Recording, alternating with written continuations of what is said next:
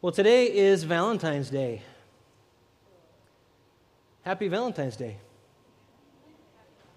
I did not feel the love there.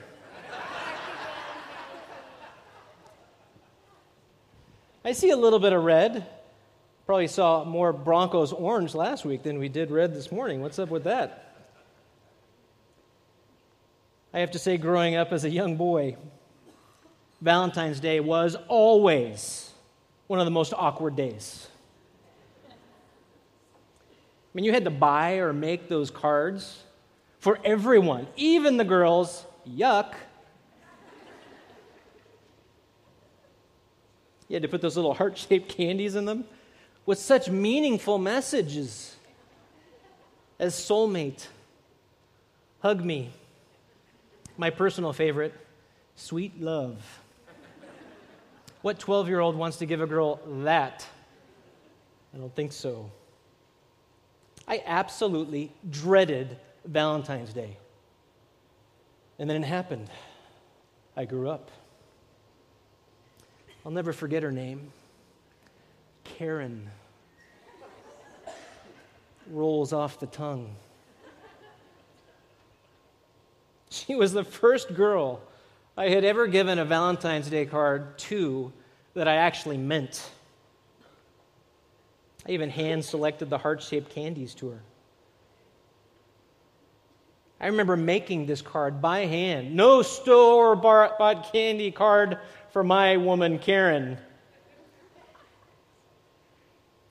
It was beautiful. Wrote a special message in it just to communicate my true feelings for her. It went something like this. Karen, will you be my Valentine? Question mark, question mark, question mark. I even think I put the little hearts as the little dots underneath. Love, Chris. I know, deep.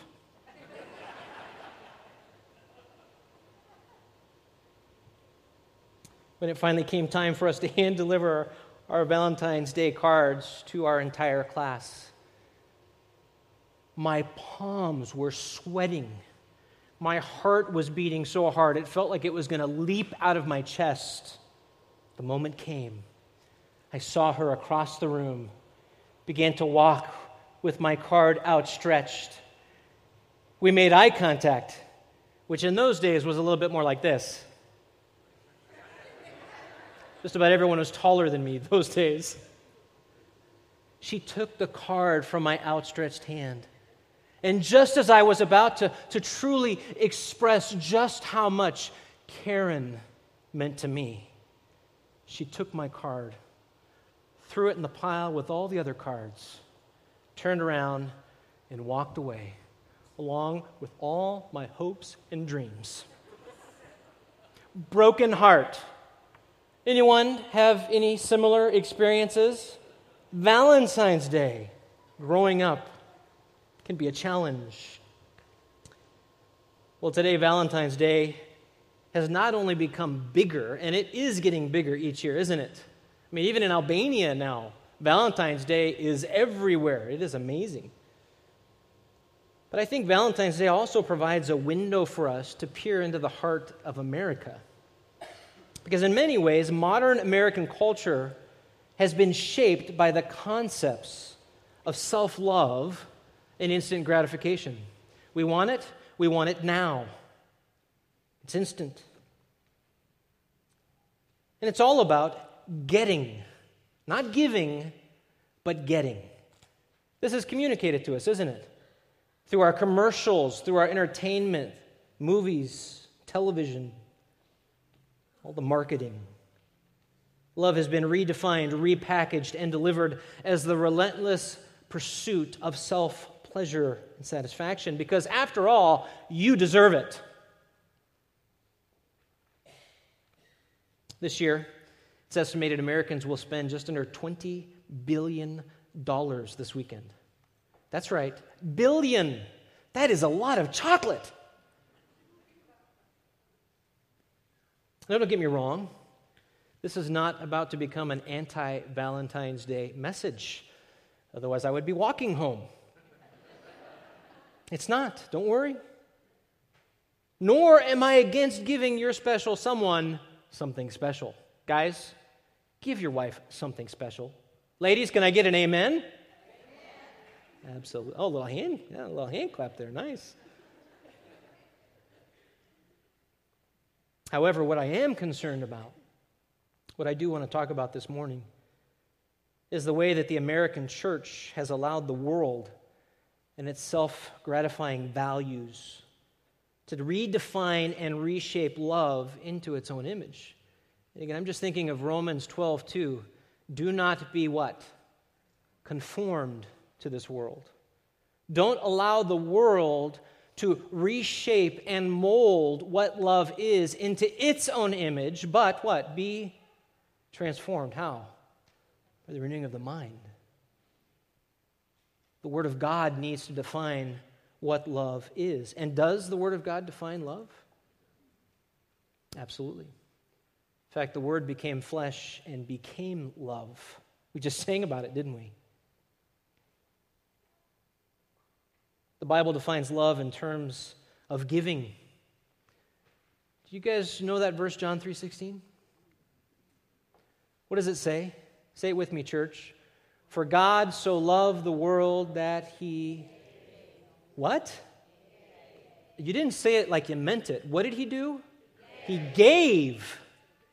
He gave. Did God have to give? I mean, are you just that lovely? That wonderful, that beautiful, perfect, deserving? For God to send His one-of-a-kind, unique, beloved Son to die a death that wasn't His to die because you're just that great? No, God chose to send His love. And how did Christ love the church according to Ephesians 5? To death. He loved us literally to death. See, biblical love is a choice. It's a choice to give. And we as Christians have been commanded to love, haven't we? This is important. Where have we been commanded to love? Maybe you know it as the greatest commandment. Matthew chapter 22, verse 37. What does it say? Love the Lord your God, how? With all your heart, all your mind, all your body, all your soul, all your strength, your everything. And then the second greatest commandment? To love your neighbor. To love your neighbor as yourself. We have this command. To love God, to love others. And in a country where people seem to be very consumed with self-love, with personal happiness, at times motivated by greed and lust and selfishness, shouldn't those redeemed by Christ be different? Shouldn't we? Sadly, a brief study of recent church history shows that as America has become more wealthy, more powerful, the spiritual health of the church here in evangelical America is declining. Because the reality is, the more things that we have to love in this world, what happens to our love for God? Declines. Statistics show that the more money we make, the less we give back to God. In fact, I just did a study on finances here in the adult equipping class, and I realized one of the statistics is that the average evangelical Protestant American gives about $17 to God. It's lunch at Chick-fil-A. Each year we are sending fewer and fewer missionaries to reach the nations. Maybe nobody told me. I mean, has the Great Commission been fulfilled? Is it that we don't have money? Is it that we don't have enough churches to send missionaries? Why are we sending fewer and fewer missionaries? Why? Because we've lost our first love. Do we care about the nations? And we're losing the art of biblical Christ-centered preaching, replacing it with man-centered, humorous fluff pieces designed to make people feel happy about themselves. If you doubt me, just turn on cable television and look at some of the messages that are being proclaimed in the name of Jesus Christ. It's not really about God. It's about making people feel good. Thankfully, that's not the case here. And I know there are other churches where that's not the case. But this seems to be a trend. And all the while, the commitment level within the church is a bit like an American football game. You saw this last week. You have 22 players on the field desperately in need of rest, and 80,000 fans in the stadium desperately in need of what? Exercise. How do we get those people off the stadium, off the seats, and down into the action, into the game? Because fewer and fewer people are committed to the local church, to using their gifts and their talents to the glory of God. Well, perhaps the American dream has at times distracted us from prioritizing Christ, serving His church and His mission. Perhaps that's true. So in a world consumed with loving self, how can we stay committed to loving God? Because again, are you going to be able to fulfill the second greatest commandment, to love others, if you're not first loving Him with everything? No. So how can we stay committed to loving God so that we might in turn be servants of unconditional love toward one another? Well, in Galatians 5:13, the Apostle Paul gives us or guides us on a path that starts with freedom from sin and ends with sacrificial love. And so today, this morning, I hope to encourage us all to be servants of unconditional love, loving Christ so that we might in turn love God, love others, and serve others. This morning, we're going to examine three motivations that drive us to be servants of unconditional love. And hopefully you have a handout. You see those there, the call, the caution, the command. I have been trained and discipled by my leader in Ken Ramey. Notice they all start with C. Thank you, Ken. Three motivations that drive us to be servants of unconditional love. Let's start with the call. First, let me read Galatians 5:13 for us. Galatians 5:13. For you were called to freedom, brethren. Only do not turn your freedom into an opportunity for the flesh, but through love serve one another. The first part of this passage we see the call. Paul explains our calling. And the call motivates us to remember our position and our purpose. Notice Paul begins with this word, for. For is a continuation of verses 1 to 12. In fact, look back at verse 1, Galatians 5:1. Paul says, "It was for freedom that Christ set us free. Therefore, keep standing firm. Do not be subject again to a yoke of slavery." And then in verse 7, he gives us further evidence of what's going on in the church at Galatia. He says, "You are running well. Who hindered you from obeying the truth?"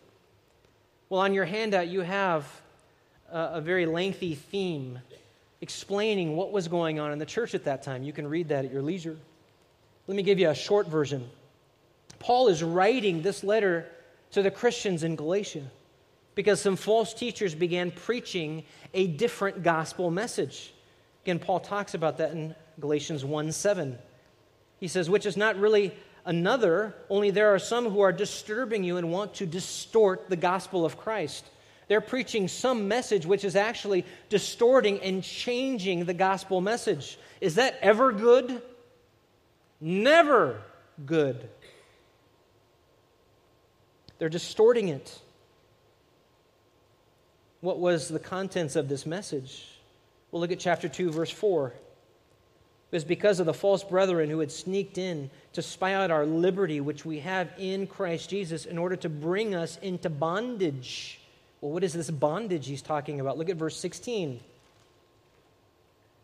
He says, "Nevertheless, knowing that a man is not justified by the works of the law, but through faith in Christ Jesus, even we have believed in Christ Jesus, that we may be justified by faith in Christ, not by the works of the law.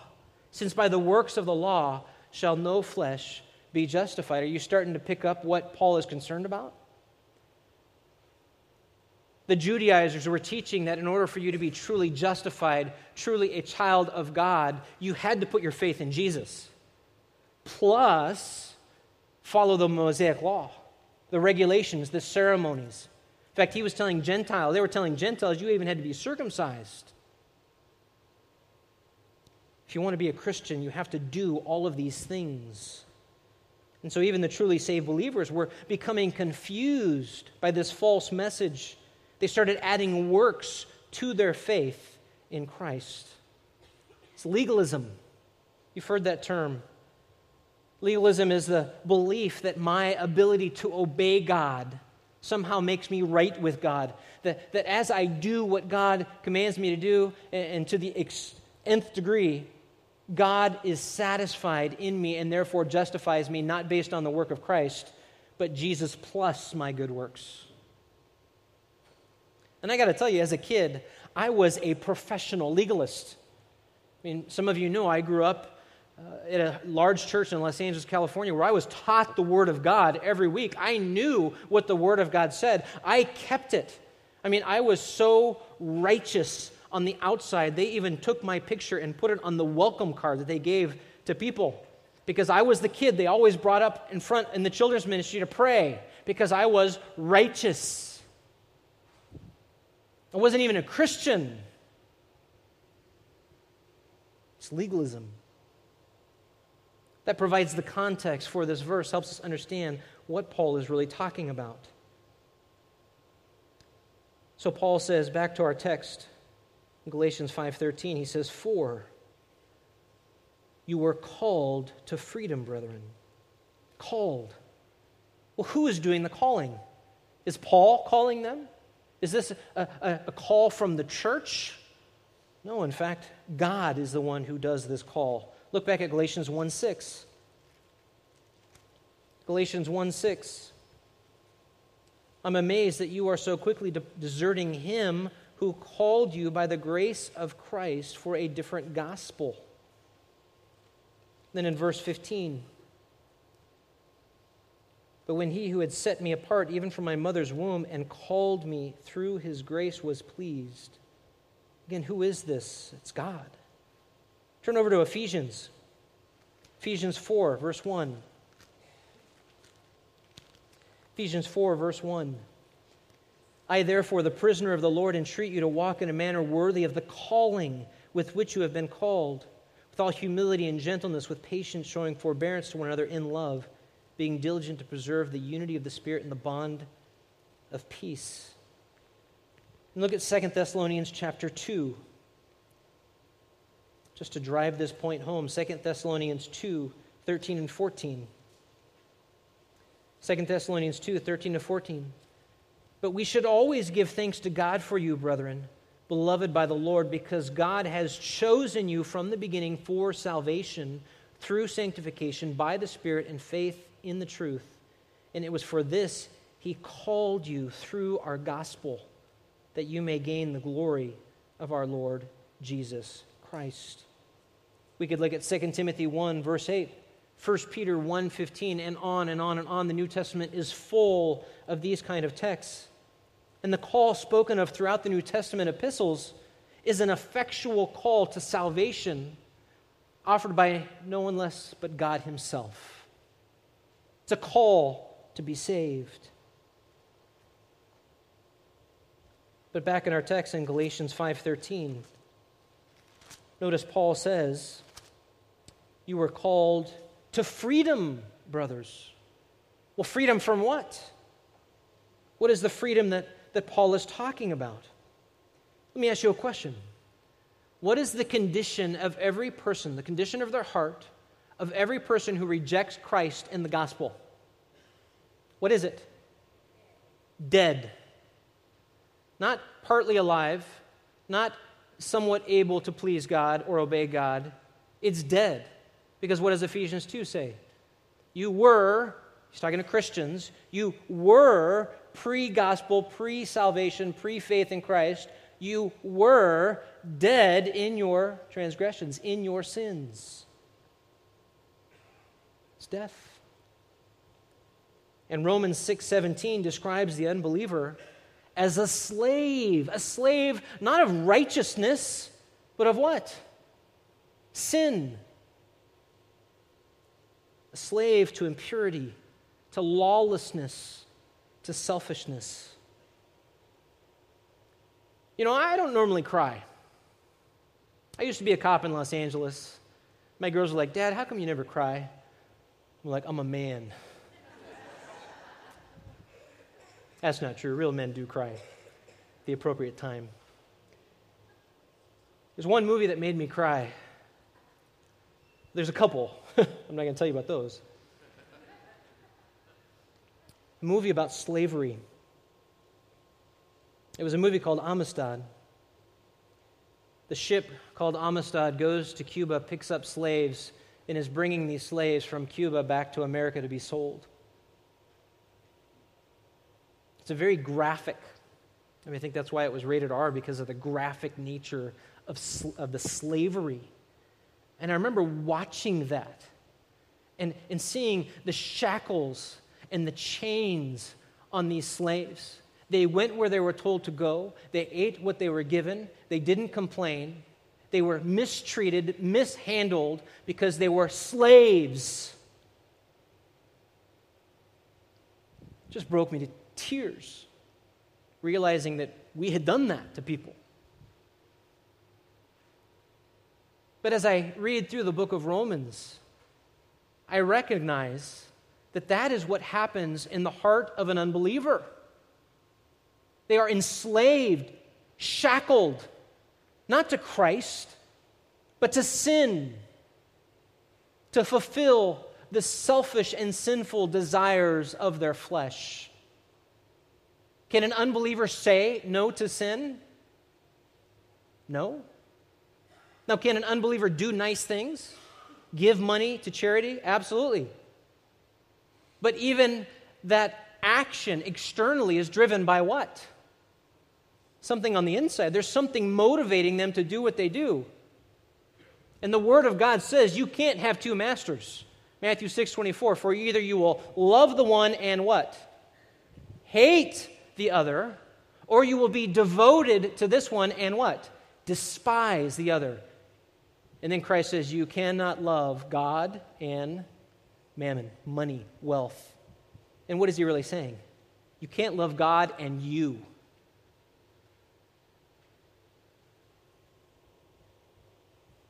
An unbeliever is enslaved to their sin.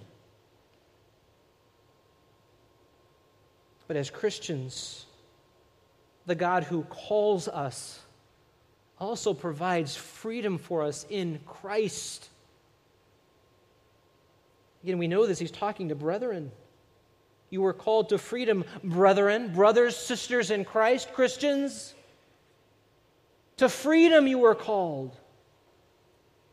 The chains have come off.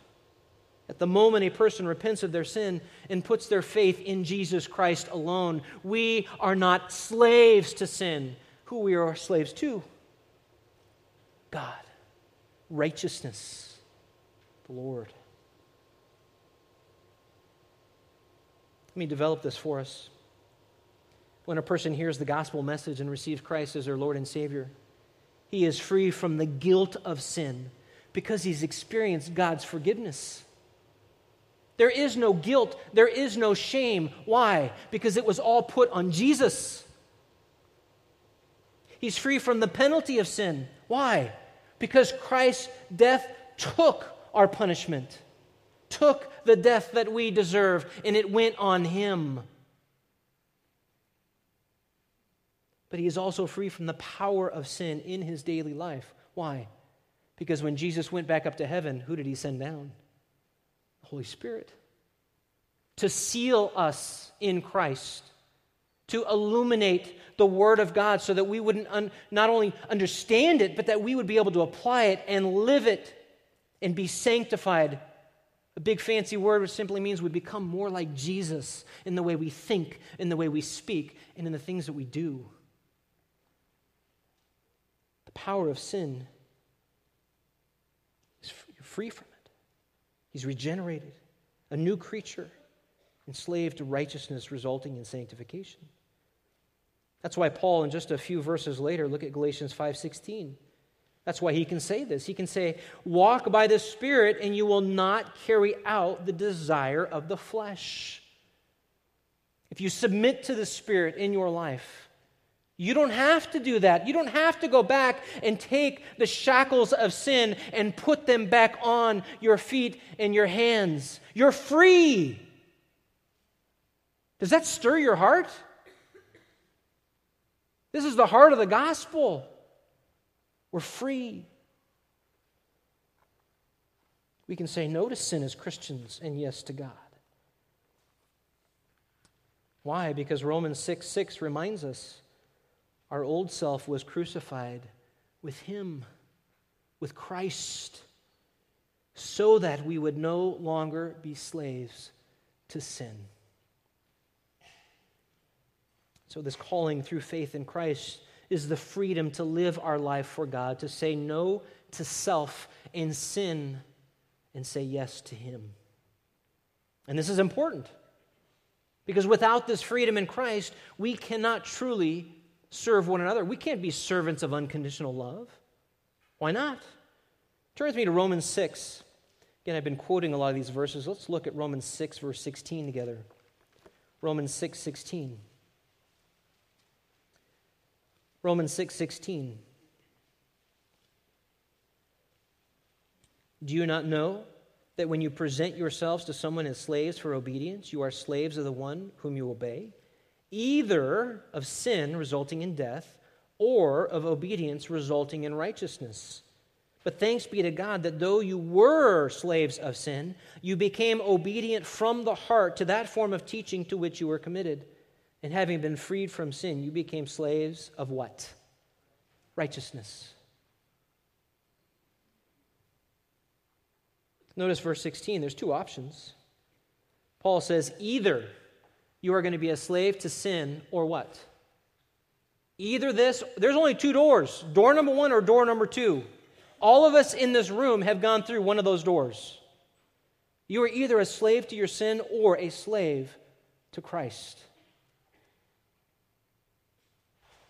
And if we are not free from our sin, can we really love others in the way that God intended? See, I can't truly selflessly love my wife, my kids, the person who cuts me off in 1097 when I'm taking my kids to school. I can't love them if I'm enslaved to my own sin. Because when people offend me or let me down or don't meet my expectations, what's my response? It's about me. You didn't make me happy. Therefore, you are not my friend. No heart-shaped candies for you.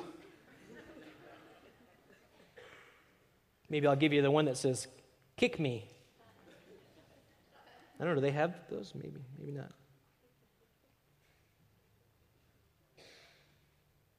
Without this freedom in Christ, the result of being enslaved to my selfish, sinful flesh is actually found back in Galatians 5. Look there. Galatians 5, verse 19. Again, this is all in the same chapter of our verse. What does it look like when we are enslaved to our sin? Paul gives us a picture in verse 19, Galatians 5.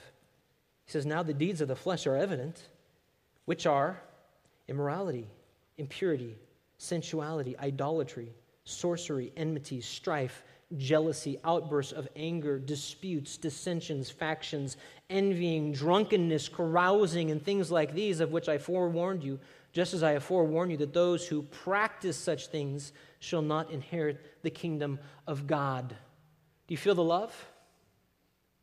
Do you see love in those verses? The answer is yes. But love of who? Love of self. There is love there, but it's not an otherness love. It's not a Godward love. It's a love of me. Therefore, whatever I want, I will take, I will get, no matter the cost.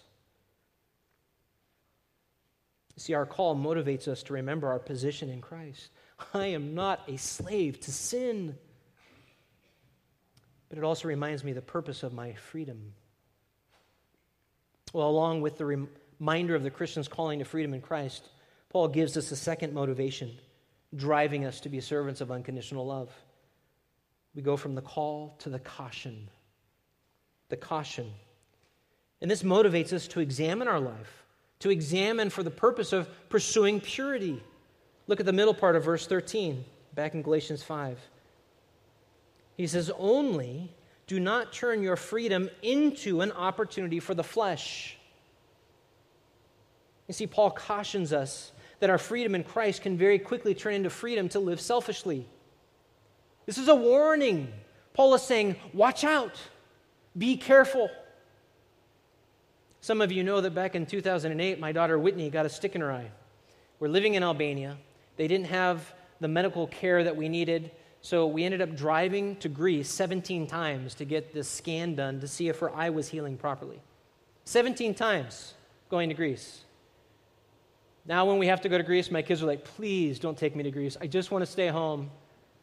You're like, I've always wanted to go to Greece. Well, next time you can go.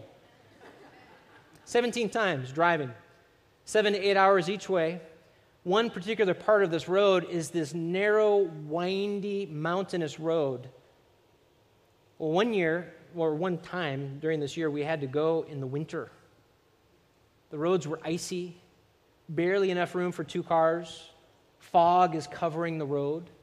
I have never prayed so much in my life as when I was driving on that road thinking I was going to die at every corner. Because again, it's almost like the Albanians didn't really care about the ice on the road or the fog. They were driving as if it was a nice summer sunny day. Woohoo! I thought we were going to die. Thankfully, some very considerate Albanians put something along the side of the road. Signs. Caution signs. Slow down. Windy road. Rocks are falling. I never saw any rocks falling, but I'm sure glad that they warned me about it. Narrow bridge. Bridge will ice. What's the point of a caution sign? Warn you. Is it just to give you information? Again, if that's all the purpose of a caution is just to give you information, you're like, oh, great, I should slow down. There's a really, really narrow turn coming up. 180 degrees. And I keep barreling at 70 miles an hour. What's going to happen? Shattered glass, twisted metal, flames. Not good. If we ignore the caution, what happens? Pain, suffering, death even. That's the whole point of a warning, is to remind you, don't just understand what the warning is about, do something. Change your thinking so that you change your behavior. And that's what Paul is doing for us in this middle part of Galatians 5:13.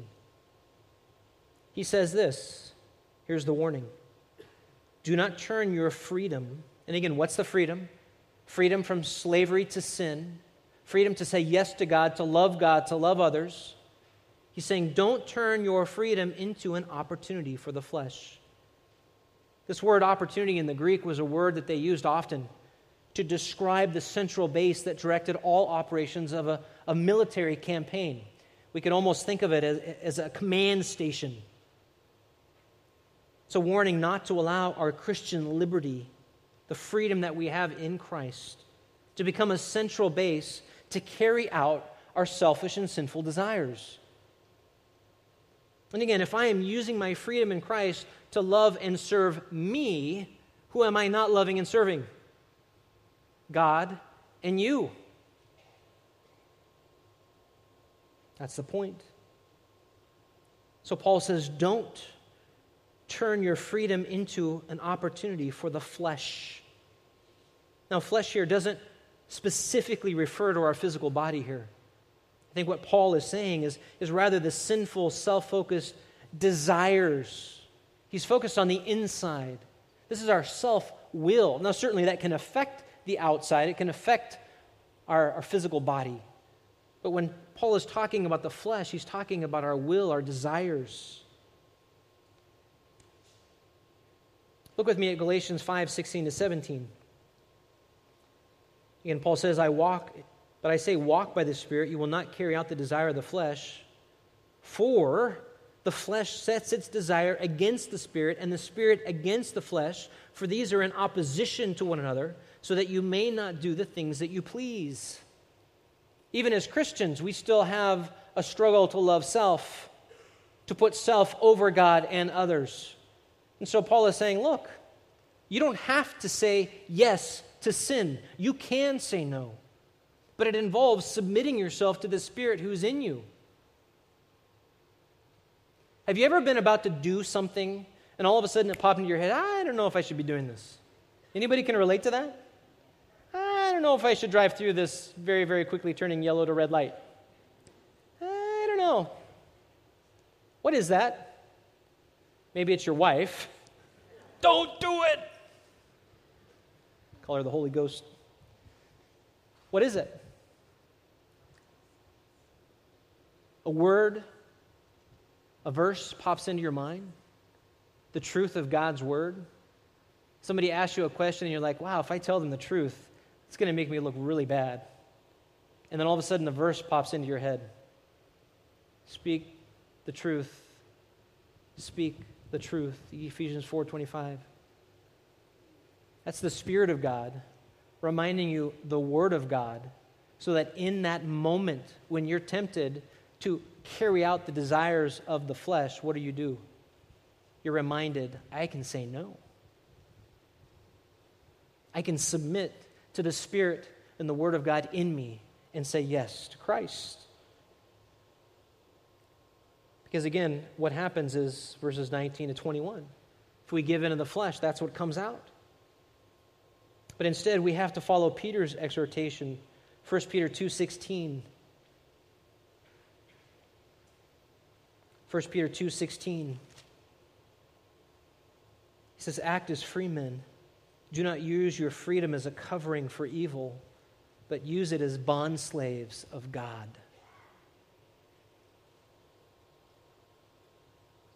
Let me just give you one example of how we can turn our freedom in Christ into an opportunity for the flesh. And again, this is just something I struggle with, so I'm going to share it with you. Does the Bible specifically tell us what movies we can see? Does it say PG-13 is fine for thee, but anything more, thou art sinning? I don't know why I did that in King James, but there you go. Does the Bible say that? Does it give you ratings? I mean, some of you are probably offended that I used an R-rated movie as an illustration in the sermon. I'm probably going to come up to me and write me a letter. That's okay. Please do that. Love to visit with you about that. Does the Bible tell us what movies we should see or not see? It's not a trick question, does it? Not specific movies, but does it give us principles and precepts that should guide us in the kind of movies, the kind of television shows we watch? Okay, you felt a little more confident about that. That's good. We're making progress. Absolutely. Maybe a verse like Psalm 101:3, I shall set no worthless thing before my eyes. Maybe a verse like Philippians 4:8, whatever is true, honorable, right, pure, lovely, of good repute. What am I to do with those things? Dwell on them, meditate on them, think on them, which is kind of hard to do when I'm putting filth in my mind. 1 Corinthians 6:12, not all things are profitable, but what does he say? I will not be mastered by anything. I used to love watching Lost. Remember that TV show? It was a long time ago. I was a youth pastor here at Lakeside Bible Church. I would preach in the other building on a Wednesday night. I would tape Lost, and I couldn't wait to finish ministering to your kids so that I could go home and watch Lost. Some would say I was lost without it. I know, that was bad. What was that? Who was mastering who? Yeah, Lost was mastering me. And it wasn't until weeks going into this where one time I was like cutting a student off in the middle of this great spiritual conversation because I'm like, man, I'm not going to have time to watch Lost, and I'm going to have to go to bed because I have a busy day tomorrow. And so, okay, let's just talk about this later. And then it was like the Spirit went. Entertainment is mastering me. How about 1 Corinthians 8:9? Don't allow my liberty to become a stumbling block to the weak. Maybe James 4:17. To one who knows the right thing to do and does not do it, to him it is sin. You ever been in a movie theater, 20 minutes in, and all of a sudden you thought, I probably should get up and walk out. If you don't get up and walk out, what is that? Sin. Do we have principles and precepts from the Word of God that guide us in Christian liberty? Absolutely. Absolutely we do, and they should. But as a believer, by the grace of God, I have the freedom to watch movies. The question is, which movies glorify God? With my time, with my thoughts, the images that I put into my mind, the message of the movie. You realize every TV show, every movie has a message. It's good for us to teach our kids that, isn't it? What am I putting into my head? What is the example I'm setting for others? If I develop a habit of seeing whatever movies I want to, I'm allowing sin, allowing temptation to set up a military base in my heart. I mean, it's bad enough we have to fight temptations on the outside. I was at the Woodlands Mall recently. That place is full of temptation. You got the ice cream store over here, Victoria's Secret store over there. That's the one we walk by and you're like, I will not look, I will not look. And then the Apple store right down the hall. Thanks, Junior. Temptation, billboards, commercials, it's all around us. But now I'm willingly choosing to allow my freedom in Christ as a moviegoer to affect my own personal holiness and purity. And you know what I'm doing? I'm inviting the enemy in. Hey, come on in, have a seat. Let's get cozy. With the roaring lion? Seeking him whom he may devour? Yeah. See, but that's not all. Because it's not just the content that I have to be careful about. It's the sheer volume of entertainment that I watch. Again, I don't know about you, but for me, too much entertainment has a way of deadening my passion for Christ. Time I would have spent reading an edifying book or taking a walk with my wife or kids with some kind of uplifting, edifying conversation, or even sitting on the back porch and just watching the sunset and admiring God's handiwork, giving Him praise, and just meditating on how good my God is. That time is stripped away with mind-numbing, dulling entertainment. I'm not meditating on God. I'm not thinking about His truth, which in turn affects the amount and the type of service that I engage in. And in many ways, this enemy base is much harder to detect, isn't it? It's more subtle. This is why C.S. Lewis points out in his classic work, The Screwtape Letters. I know Ken has referenced this book a number of times. But C.S. Lewis is right. Satan is far more effective in limiting our usefulness to Christ by slowly and subtly drawing our affections away from Christ to the pleasures of this world. He doesn't have to convince you or try to make you believe that there is no God. God doesn't exist. All He's got to do is subtly, step by step, over time, draw your affections from Jesus to the things of this world, many of them within the realm of our Christian liberty. Deadening our soul, deadening our passion. And I believe that is what has happened to the American church today. Because over time, we have become just in love. Our affections have become poured out on the things of this world. Hence those statistics that I opened up with. So obviously, we must be careful to use the Word of God as the standard for our personal convictions, just like those lists of verses that I use to help me determine, is this a movie I want to watch? Do I have time? Is this wise? Is this God-honoring? Is this the best use of my time? We should use Scripture for that. And again, it may not be movies for you. Movies is my struggle. Entertainment is my struggle. Maybe for you it's something different this morning. Maybe it's your choice of friends. Maybe it's drinking alcohol. Maybe it's the internet. social media, modesty in clothing, working out excessively. You guys can tell that's my problem. I'm sorry, you didn't see that. Did you get it? Maybe it's not working out enough. That's a little more convicting for me. Maybe it's music. Maybe it's the way you spend your money. Whatever we may struggle with, if we submit to the Holy Spirit who lives in us, through prayer, through the Word of God, renewing our mind with truth, we not only have the choice, but we have the ability to honor and obey God through our freedom. Let me ask you, Christian, have you allowed your freedom in Christ to become a staging point for the enemy? The minute I asked that question, what popped into your head? What are you convicted about right now? Have you allowed it to deaden your passion for Jesus, the one who died to set you free from the very thing that you are going back and re-enslaving yourself to?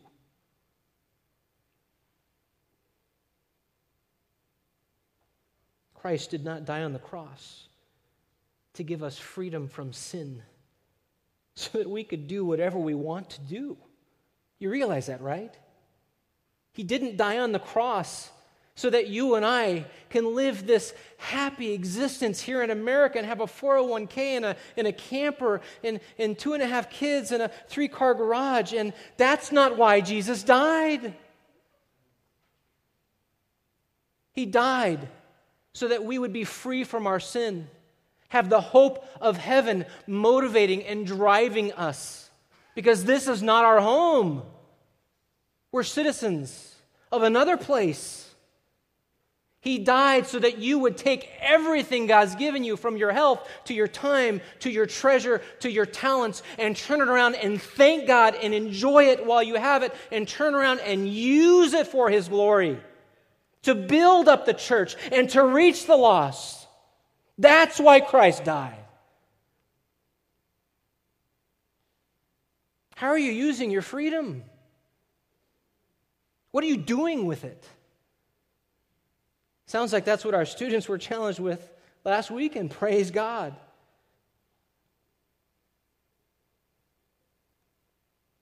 So we have to find this biblical balance with our Christian liberty so that we don't serve ourselves. And on one side, you don't want to become the legalist, setting up extra rules, trying to please God, trying to earn His favor and His grace. But the other side is equally bad, equally sinful. It's Christian liberty. It's the libertarian view. Hipsters for Jesus. You know that crowd? This is getting big today. Where they just celebrate freedom. It's almost like, where is Jesus in all of that? Did you remember that verse? Discipline yourself for the purpose of godliness? Forgot that verse. They just do whatever they want to the glory of God. And somewhere between these two extremes, you guys realize balance is that moment when you pass from one extreme to the next, right? It's always a fight, isn't it? But we have to find that balance where Christ is. This caution motivates us to examine our life, to use our freedom to pursue purity. Well, Paul has reminded us of our call. He's given us the caution, but he ends with the command. The command motivates us to practice loving service. Notice what he says at the end of verse 13. He says, but through love, serve one another. And again, points 1 and 2 build to this, don't they? If you have a right understanding of your calling and you are being cautious in not allowing your freedom to become a base of operations for the enemy, what will happen? I don't think we should be told that, oh, you have to love, you have to serve. Because if I'm really loving Christ with everything, you can't stop me. It's going to come out. Because as I grow to love Christ and adore Him and remember all that He's done for me, what's going to happen in my life? It's going to come out. It's like gushing and overflowing and spilling. And so when my wife asks me something I don't really want to do, I'm thinking about what Jesus did for me, and I'm motivated in that moment to put her first, to put my kids first, to put that person who cuts me off on 1097 first. Boy, you guys are getting a sense of what I struggle with.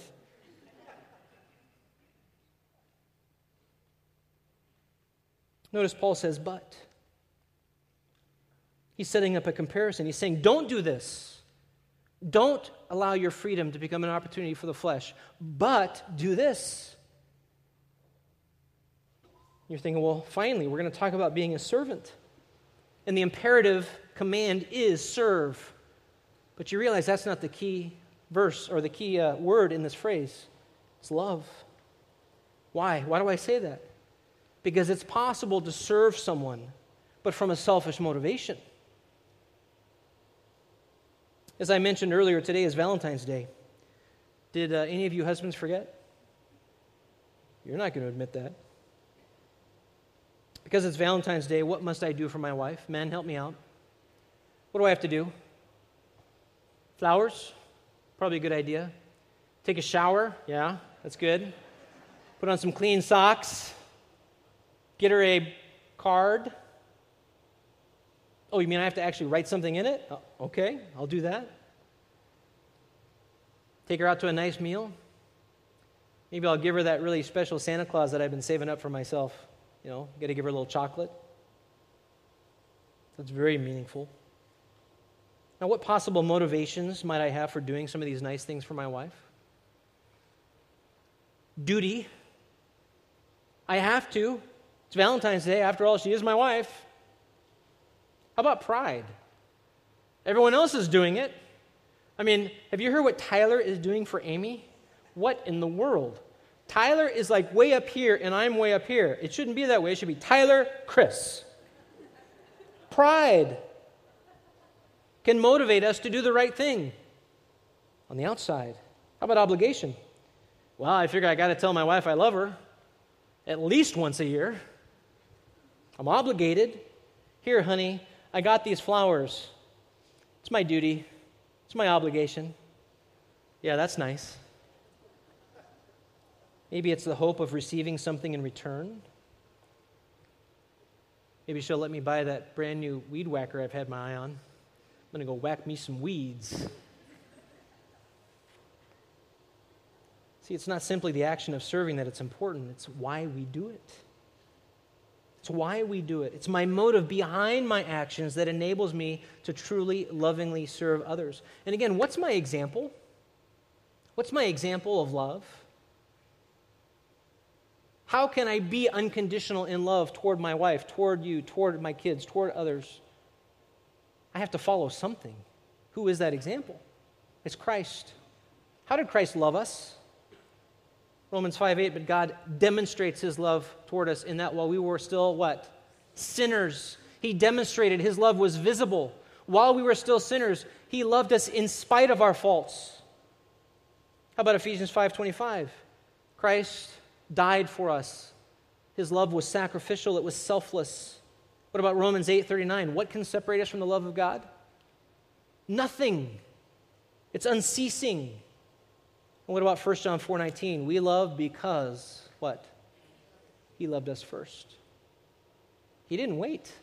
He didn't wait till we were more lovable. He didn't wait till we were ready. He didn't wait until we said, okay, God, I'm ready to love you now. And he said, okay, I'll love you. He loved us first. Is that the way you love others? That's the model. That's the example. God loved me first. Our motivation is essential. And so Paul says, through love, serve one another. This word serve literally means to perform the duties of a slave. Doulos is the noun form. Be a slave. Enslave yourself to meeting the needs and caring for others first.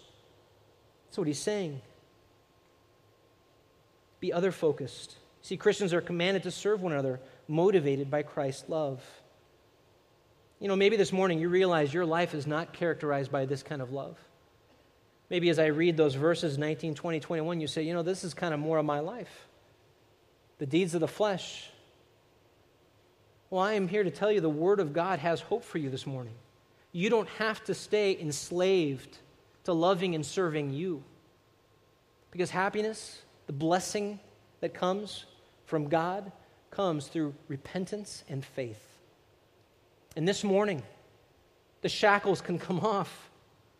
You can be done with slavery to self by repenting, turning from your sin, acknowledging that you are a sinner, and asking God for forgiveness. And then in turn, putting your faith in Jesus Christ, who He was and what He did on the cross for you. Because this is the power of the gospel through the love of Christ. You have a handout. On your handout, on the back, there's a quote by Warren Wiersbe. I'm going to read it for you. Warren says, the amazing thing about love is that it takes the place of all the laws God ever gave. Thou shalt love thy neighbor as thyself solves every problem in human relations. If you love people because you love Christ, you will not steal from them, lie about them, envy them, or try in any way to hurt them. Love in the heart is God's substitute for laws and threats. Aren't you glad that's true? Amen and amen. That's why Paul in verse 14 says, the whole law is fulfilled in one word in the statement, you shall love your neighbor as yourself. He's quoting the second greatest commandment. It's love. If I'm loving God, I'm going to obey Him. And when the love of Christ is motivating me, then I will do 1 Peter 4:8. Be fervent in my love. Let love cover a multitude. You are going to offend me. People are going to do things. They're going to fail me. They're not going to meet my expectations. But I will let love cover that because the love of Christ controls me. I will do Colossians 3:13. Just as the Lord forgave you, so also should you. When someone hurts me or sins against me, I'm not going to hold it over them. I'm going to be willing to forgive that person who cut me off on the freeway because Christ forgave me. I am going to do Philippians 2:3 and 4. Do nothing from selfishness or empty conceit, but with humility of mind, do what? Regard one another how is more important. I'm not going to look out for my own personal interests, but also for the interests of others. Why am I going to put you first? Because God put me first. Christ put me first when He chose to die in my place. Ephesians 4:29, let no unwholesome word proceed from your mouth, but only one that is edifying. It gives grace for the need of the moment. This kind of love, focus on the love of God, changes how I speak. And so when the people gather together around the water cooler, do we still have water coolers? I don't know. You don't understand what I mean by that. They get together in their little circle and they start gossiping. They start talking about the office nerd. My wholesome speech edifies because the love of Christ is controlling me. It changes the way I speak. 1 John 3:17, I see a brother who is in need. I have the world's goods, and the love of Christ compels me to give. It affects the way I use my things. The love of Christ. Service. It may be even using my lawnmower to mow someone's lawn. Whatever that would look like. 1 John 3:18, let us not love with word or with tongue, but in deed and truth. It's not enough just to say it or to talk about it. Do something. Act upon it. Because if you want to use your freedom for Christ for the purpose of serving others through love, you have to honestly examine your priorities. How are you spending your time? How are you spending your money? Where do you put your best work and effort? Is it building your kingdom or His? Because if it's about Christ, then you are going to serve others through love. This command motivates us to practice loving service. Well, today we've examined these three motivations that drive us to be servants of unconditional love. We've seen the call, the caution, and the command. And while Valentine's Day might be known as the day of love, the one day a year where love is celebrated and practiced, thankfully we as Christians can choose to let the love of Christ motivate us to serve others all year round, to be servants of unconditional love. Amen? Let me pray. Heavenly Father, thank you for this opportunity to study your word. Lord, it is convicting because we don't naturally serve others. We We don't naturally serve you, and our affections naturally turn toward us, our pleasures, our delights, our things. And so, Heavenly Father, I pray that you would give us just the conviction in our hearts to do something about it.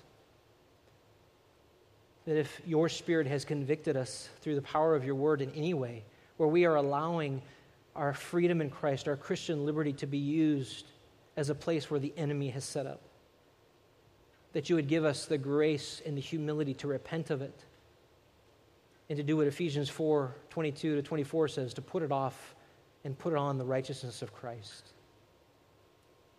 Lord, let this church be known as a church that doesn't just preach about love, that doesn't just talk about loving service, but let this church be known as a church that does loving service because we love you. Thank you for loving us first. Thank you for giving us the gospel. It's in the precious name of Christ we pray. Amen.